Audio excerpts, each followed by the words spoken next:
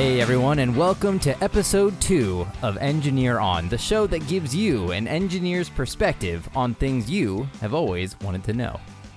For those of you first-time listeners, welcome, and to those returners, welcome back.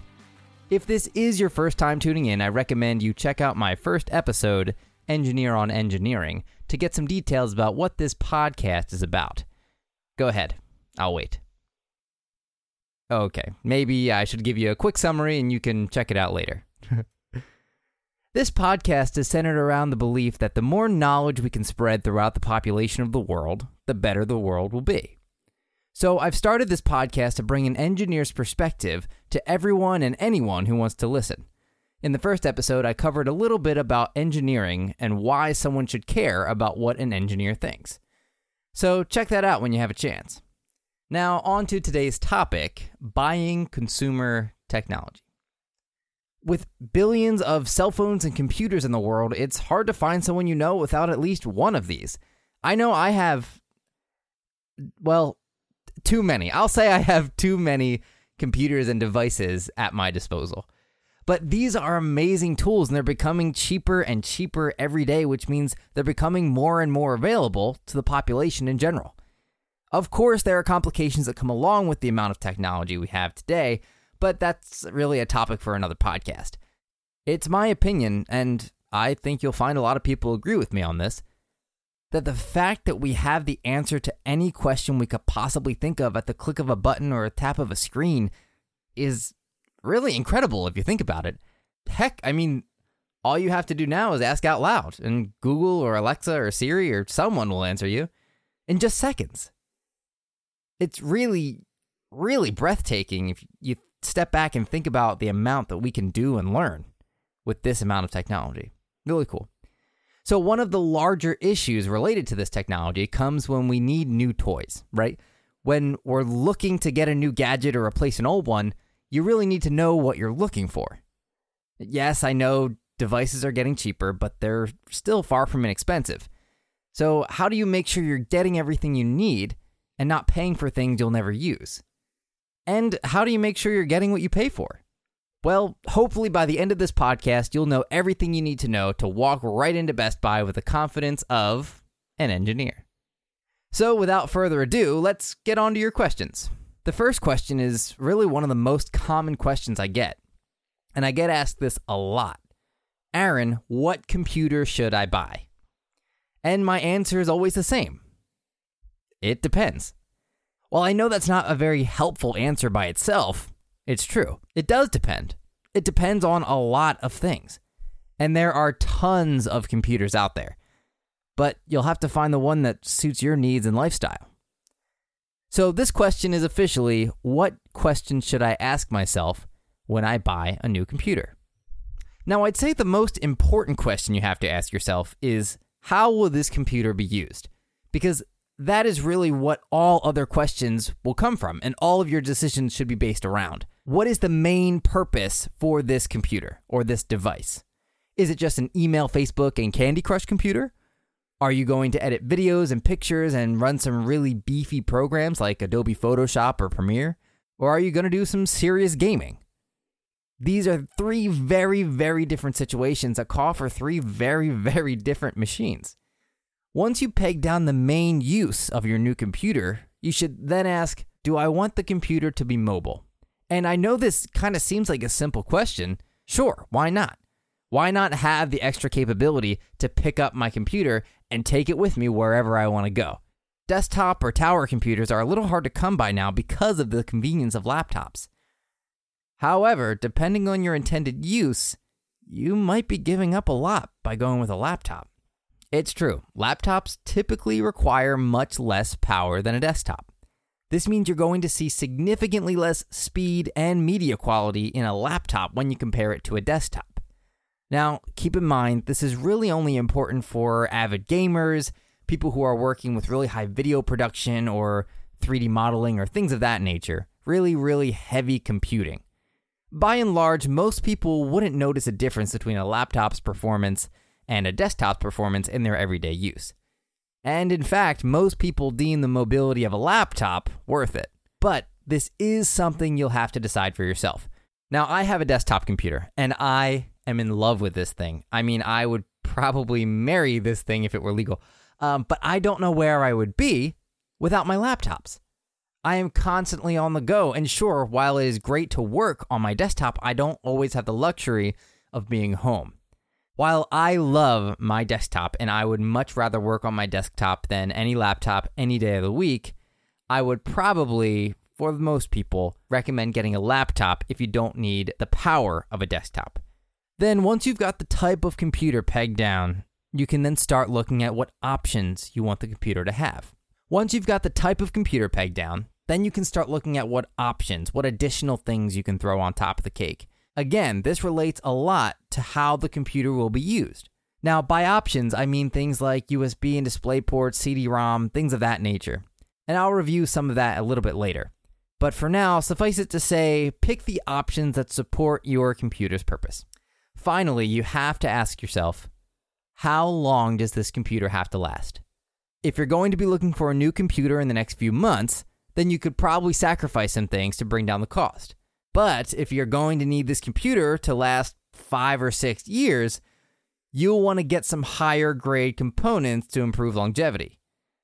The average lifespan of a computer, just for your own reference, is probably 2 to 3 years, 4 if you're lucky. So if you don't know, shoot for the average, 2 to 3. Now, those are the main questions you should ask yourself when you're going to buy a new computer. Of course, you should absolutely go ahead, do more research. Those 4 questions alone won't get you to a computer, but it is a great place to start. Ask yourself at least those 4 questions. I'll recap them now. 1, how will this computer be used? 2, do I want this computer to be mobile? 3, what options do I want or need? And then 4, how long does this computer have to last? Now, the next question I have here is, what are the main components of a computer and what do they do? Now, we've all been there, right? Be honest. You're in the store with the salesperson and they start spitting off all of this tech jargon about number of cores and processor speeds and RAM, HDMI, DVI, USB, VGA, GPU, overclocking, refresh rate, and you just want to run out of the store screaming, and you go missing for weeks until your sister finds you in a cave living like a hermit because you can't take the pressure of living in a society you don't understand. It can be overwhelming. So let's break it down a bit. Let's start with the processor, or the CPU, Central Processing Unit. This is likely the most important component of your computer. You'll often hear people call it the brain of the computer, because that's essentially what it is. It's in charge of executing commands. Nearly everything you do on a computer is controlled by the processor. And in general, the faster your processor, the faster your computer. Now, there are some things to consider when you're looking into processors. Number of cores and clock speed are probably the 2 biggest. Cores are essentially little processors that are grouped together to make one big processor. They work together to give your computer the ability to multitask.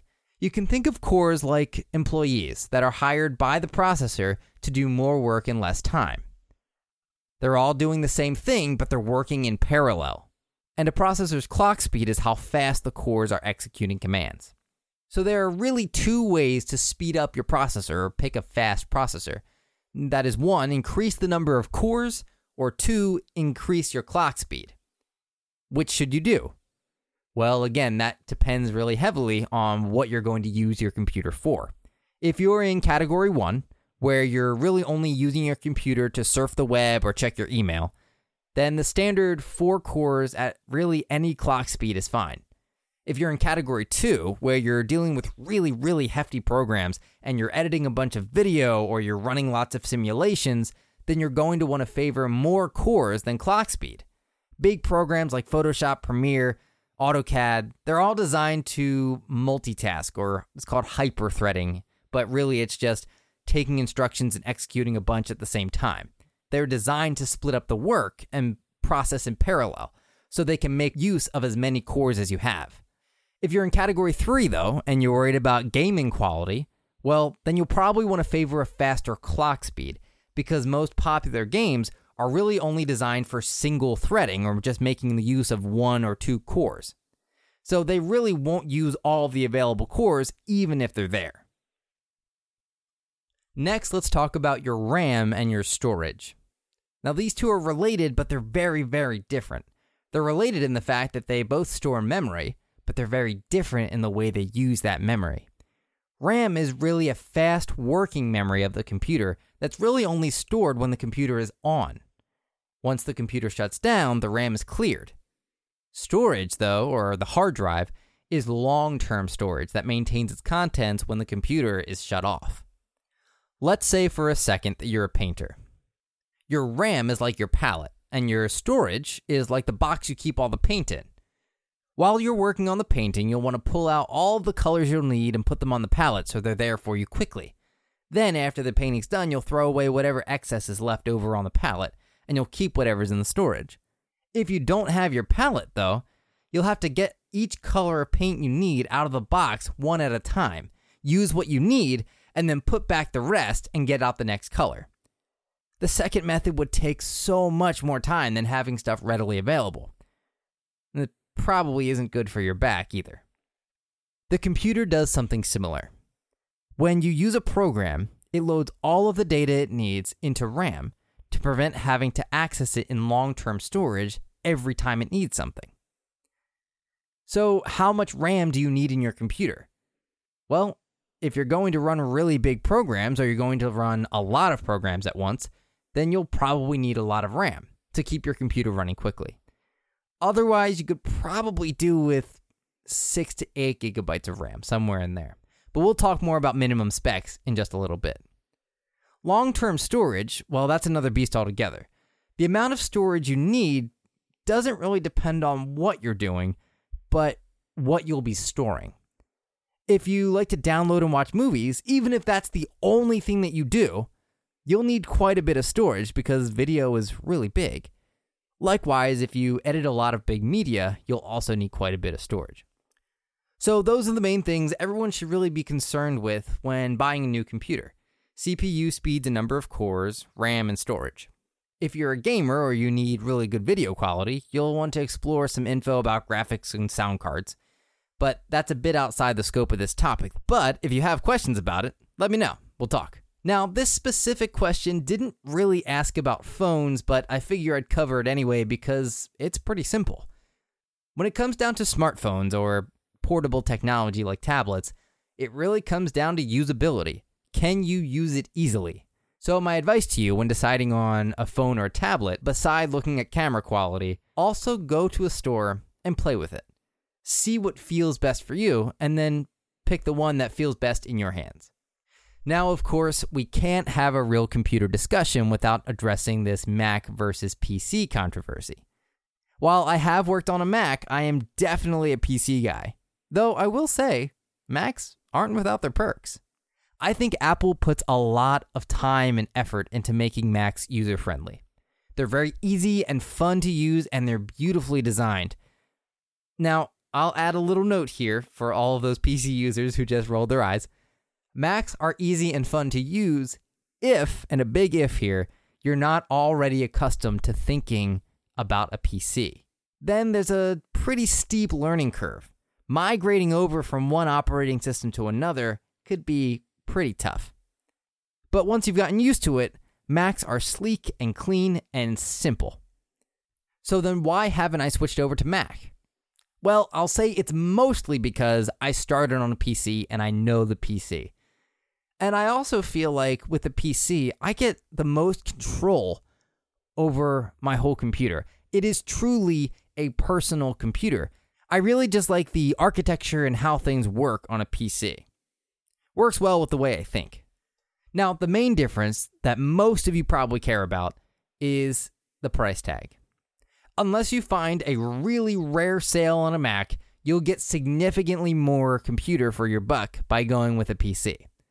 Now, just for an example, a 13-inch MacBook Pro laptop with a 2.3 GHz dual-core Intel i5 processor with 8 GB of RAM and 128 GB of storage, by no means the top-of-the-line laptop, is just about $1,300, while almost the exact same spec'd laptop sold by HP is $840. So you're absolutely paying for ease of use and the beauty of Apple's design. For a lot of people, that's worth it, but you just have to make that judgment call for yourself. So I'll sum up my answer to this question by giving the same advice I gave for smartphones. Go test it out before you buy it. Go and play with a Mac and go and play with a PC and see what feels good for you and your wallet. So now I've come to the question, what would you consider are the minimum specs for a computer in 2018? Now for this, I'll talk briefly about the specs I recommend for the average case computer in 2018. This computer should really last 3 to 5 years, I think. Of course, your particular case will probably vary a little, but I'll describe what I think to be the general purpose computer that will probably suffice in just about any situation. First, let's talk about processor. There are really 2 brands of processor we talk about today, and those are Intel and AMD. Now, I've had and used computers that have used both brands of processors, and really I like them just about the same. But I'm going to talk in terms of Intel processors because they seem to be more common. I will say though, and I think this is worth mentioning, AMD processors are slightly less expensive for a comparable performance. So keep that in mind. I'm going to recommend an Intel i5 6th generation or up, at least 4 cores and somewhere around 2.8 gigahertz speed. Now I know that's a lot of numbers in there, but think about what we talked about. Intel i5 6th generation or up, that's just the name that Intel gave their processor. 4 cores, well that's those little mini employee processors inside of the big processor, 4 of them. And somewhere around 2.8 gigahertz speed, processor speed. That's 2.8 billion instructions per second. That's about mid-range for the processors that we see today. This processor, I think, is a middle performance processor, likely good for just about any occasion. If you're in one of those extreme cases, like I mentioned earlier, you can play with the attributes a little, but I'd start here and work your way up or down accordingly. Now, RAM is pretty simple. There are lots and lots of different details, and we can split hairs about which RAM is better, but for the most part, for the general case user, you'll really only want to worry about capacity. I recommend 8 gigabytes for the average user, but it could be a little overkill if you're just using your computer to, say, surf the internet, but I really wouldn't go any less than 6 gigabytes. Below 6 gigabytes, you'll probably start to see your computer struggle to do some pretty basic tasks. Now, like we talked about, storage will vary greatly, but if you want your computer to last 3 to 5 years, I recommend at least 250 gigabytes of storage, though you'll probably want to look in the 500 gigabyte range. When you're talking about storage with different people, you'll hear these terms a lot. Hard disk drive, or HDD, and solid state drive, or SSD. The main difference here that you'll notice, besides how they actually fetch memory, is in the speed. SSDs are much, much faster than HDDs. But it's also more expensive than HDDs. HDDs are relatively cheap nowadays, where SSDs are just emerging, they're a little more expensive. But for most people, it really doesn't matter what type you're using. You probably won't know the difference anyway. So go with your wallet. Now finally, the ports and other options. As long as you have at least 2 USB ports and an HDMI port, you should be fine in this regard. Just for your reference, the USB port is what you'd stick a flash drive in, or a keyboard, or a mouse. And an HDMI port is what you'd plug a monitor into. Beyond this, you really don't need to worry too much. So that's what I recommend for a pretty well-rounded computer in 2018. Intel quad-core i5, 6 to 8 gigabytes of RAM, 250 to 500 gigabytes of storage, and 2 USB ports, and at least 1 display port, probably an HDMI. So next time you're looking for a computer, start there. So after you've got your new computer, you've got to worry about the general maintenance of the computer. And that's where this last question comes in. How can I keep my computer in the best shape possible? Well, that's a really great question. And while there's not much we can do about the general degradation of any device over time, we can help prolong the life of our devices by keeping in good habits. First and foremost, keep your programs updated. It's really easy to keep ignoring updates. We've all done it. because you want to do something and you want to get it done and you don't really feel like looking at this update pop up. You just hit cancel, right? But those updates are really important. They likely include things about security and performance, and that will help your computer greatly. The best way to do this is set up automatic updates. Have it run at 4 a.m. or sometime when you know you won't be on it. The computer has this ability so it doesn't disturb your active time. The next thing is to install some type of antivirus software on your device. Your device probably came with some default antivirus, which is okay, but I would highly recommend going to look for a third-party security software. I personally use Symantec Norton because, in my experience, they've been really, really good. Get some kind of protection on your computer and phones against viruses and dangers that you can't see. Now, to expand on that, be wary of what you're downloading and where you're downloading from. Look at the URL. Before you click on a download link, check to be sure the URL is what you expect. If you don't recognize it, then do a quick Google search and see what other people have to say about the site. Now, when in doubt, ask a millennial. We've got you covered. Beyond that, just be sure you're shutting down your device at least a few times per month. We're getting really, really good at making devices that run for a long time without needing to reboot, but it is still necessary. Even our devices need a nap sometimes. And that looks like the last question. So with that, we'll wrap up this episode. If you heard something you like, or you have a question, be sure to comment below. If you have a question about anything at all that you want me to talk about on the air, please do that at the contact page.